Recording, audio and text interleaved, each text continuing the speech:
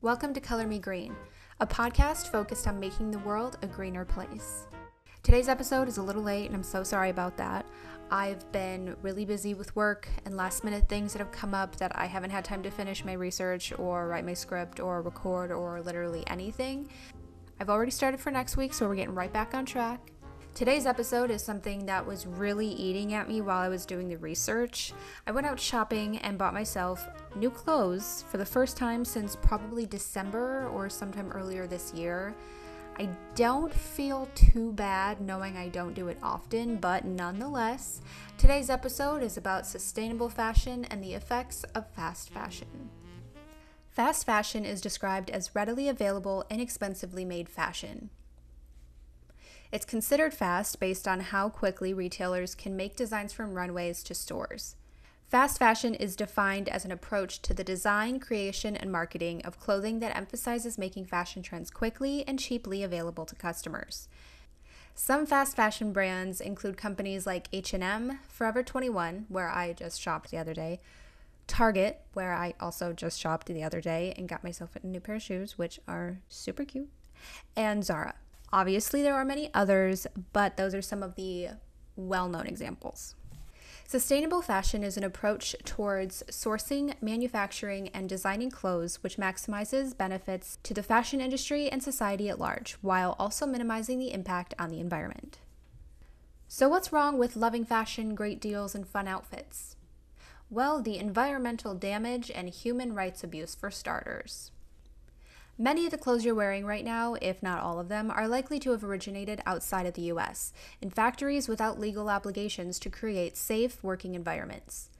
Garment assembly employs approximately 40 million workers around the world, most of which are making as little as $2.77 an hour. And you thought minimum wage wasn't livable. Low to middle income countries produce 90% of the world's clothing, and the occupational and safety standards in these countries are often not enforced due to the poor political infrastructure and organizational management. A few violations of these workplaces include unlivable wages, as we saw, child labor, modern slavery, migrant exploitation, hazardous work conditions, gender discrimination, most of the workers are young females, occupational hazards such as respiratory hazards due to poor ventilation, musculoskeletal hazards from repetitive motions, lung disease and cancer, damage to endocrine I cannot speak today. Damage to endocrine function and accidental injuries. One accident happened in 2013. A factory collapsed and killed 1,134 workers and injured 2,000 others in Bangladesh. This is one of the accidents that has really started the movement in the fashion industry and trying to help workers and make the industry better. Fast fashion is easy, accessible, and affordable. I mean, you can literally get a shirt for $5 and pants for $15 to $30 depending on where you shop. I'm guilty of shopping at those prices because it's affordable for me, and a lot of the pieces do last me for years. The average American now generates about 82 pounds of textile waste each year. That adds up to 11 million tons of textile waste from just the US. And all of that takes up about 5% of landfill space. It might not seem like a lot, but it's a lot more than it should be. So we know what households waste, but what happens to all those unsold clothes?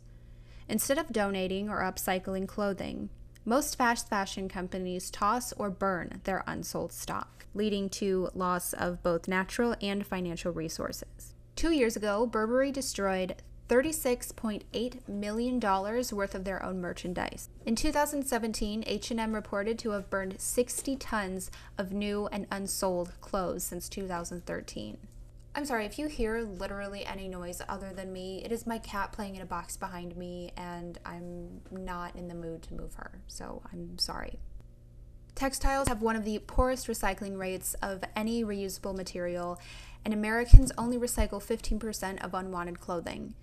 If it's not destroyed or sent to a landfill, it's sent to secondhand trade.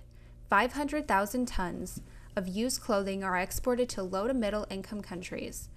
Secondhand clothing not sold in the US is compressed into 1,000-pound bales and exported overseas to be sorted, categorized, and rebaled by low-wage workers in low to middle-income countries and sold in secondhand markets. Clothing that's not sold in markets ends up as solid waste. 64% of that waste contains fabrics that contain plastic in some form, and therefore they never biodegrade. Textile production requires the making of natural and synthetic fibers. Approximately 90% of clothing sold in the US is made with cotton or polyester. Polyester is a synthetic textile and derived from oil. Cotton requires large amounts of water and pesticides to grow. Dyeing these textiles often results in untreated water that is often discharged into local water systems, releasing heavy metals and other toxins. The fashion industry actually produces 20% of global water waste and 10% of the entire world's carbon emissions. Washing, solvents, and the dyes used in manufacturing are responsible for 1/5 of industrial water pollution. The average American family washes 8 to 10 loads of laundry a week. Each load collectively adds up to 500,000 tons of microfibers released into oceans each year. The fashion industry accounts for 20 to 35% of that. Cotton production produces 220 tons of CO2 a year. The amount of cotton used to make one pair of jeans requires almost 2,000 gallons of water. Even natural fibers like organic cotton are no more sustainable than synthetics if they end up in a landfill. They'll biodegrade anaerobically and release methane gas, which is the most potent of all greenhouse gases. We see these facts as things that don't affect us, but we all live on the same planet, and what we choose for the short term will impact all of us in the long term. We may not be able to take back the damage that has been done, but we can start to create less of it. Every time we purchase anything, we are saying what we want more of. By supporting brands that produce sustainable products, we are saying we want more of those products. Fast fashion only thrives because we support it. So let's try to do better and be better by supporting more sustainable businesses. So what are some things that you can do to make an impact? For starters, you can start to view clothing as long-lasting and versatile. Invest in basic pieces that you'll reach for in years to come. If you aren't able to financially invest in sustainable brands, then go thrifting. Thrifting allows a green cycle of buying and selling clothes. I still have clothes that I've had since college. So that was 4 years ago, 4+ years ago. And I still have some of those clothes. So that's crazy to me. You can also support brands that pay their workers fair wages with safe and healthy working conditions and don't violate human rights within the supply chain. To see what companies are doing this, you can check out the Fashion Transparency Index. Another thing you can do is wash your clothes less. I don't remember a time when I didn't do this. Just one wear doesn't mean it's dirty. Unless it's underwear smelly or visibly dirty, then it can and should be reworn. I rewear jeans 2 to 3 times before I wash them. I just sit at a desk at work, so it's not like they really get the chance to get dirty. I'm also saving water and money by not washing things like jeans as often. Washing clothes on a cold cycle is also something I've always done. I don't remember ever not doing it. It's good for the planet, your clothes, and your bank account. Choose brands that take sustainability and ethics seriously. No brand is 100% sustainable, but you can do your best to choose brands that are doing more right than wrong. When choosing sustainable brands, you should look at how their textiles are made, what materials are being used, how items are packaged, do they offset any environmental damage. Look for sustainable fabrics and materials that are natural and organically farmed, such as natural fibers that take minimal processing, such as organic cotton that is grown and processed without chemicals. Recycled cotton, which is either cotton that is repurposed, fabric scraps, or post-consumer waste. Organic hemp is one of the oldest fibers and one of the most eco-friendly, as it requires 50% or more less water than even organic cotton, and it has no pesticides.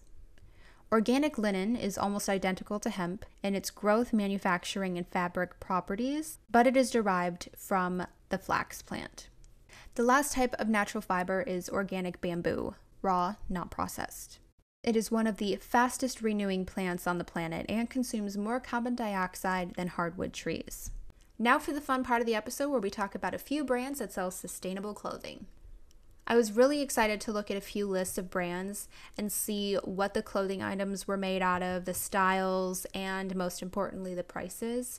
Obviously, when looking at any sustainable brand, please remember that their prices are higher because of the materials they are using.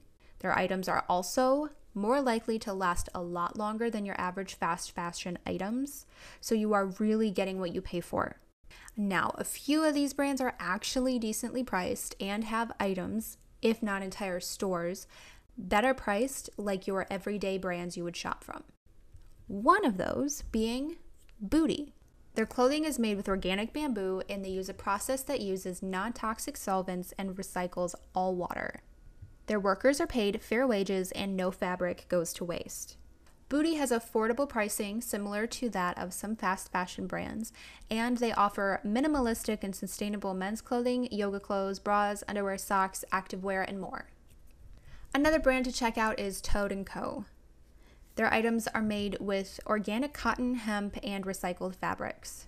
They have a carbon neutral headquarters and they recycle all textile scraps. They even employ local adults with disabilities at their California factory.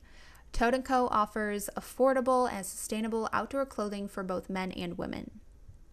With body positivity and inclusive sizing being a big deal these days in the fashion world, I wanted to include a few brands that were size inclusive and still have cute and affordable options. Alter's items are made from dead stock fabric sourced from the US. All of their packaging is compostable, biodegradable, and recyclable. Their sizes run from small to 6XL with the option for additional alterations if needed. Daisy LA is our last brand we are going to discuss. Daisy LA is a growing brand that offers art apparel with a mission to empower women through conversation and community. Their items are made from 100% organic cotton that are handmade down to the graphics. They use water-saving wash processes, and everything at Daisy LA is made to order to avoid potential dead stock. Their sizes range from 2XS to 4XL. Check out some of these brands or do some looking around for a few brands that fit your style and price range, and try out some sustainable fashion. Or try thrifting more, or for the first time. Both options are great ways to make some sort of change. And when we were talking about our planet's health, a little goes a long way. I want to thank you for listening to today's episode of Color Me Green. New episodes are going to come out weekly, and hopefully each one has something you can take away and learn from. I currently have a ton of episodes planned, but if you want to request a certain topic to discuss, please feel free to message me on the show's Instagram at Color Me Green Podcast, linked in the show notes. If you loved today's episode, please make sure to leave a review, as I will be randomly picking reviews every week as they roll in to read on the show.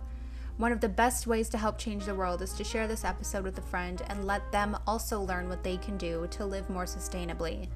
And as always, remember to reduce, reuse, recycle, and live green. See you next week.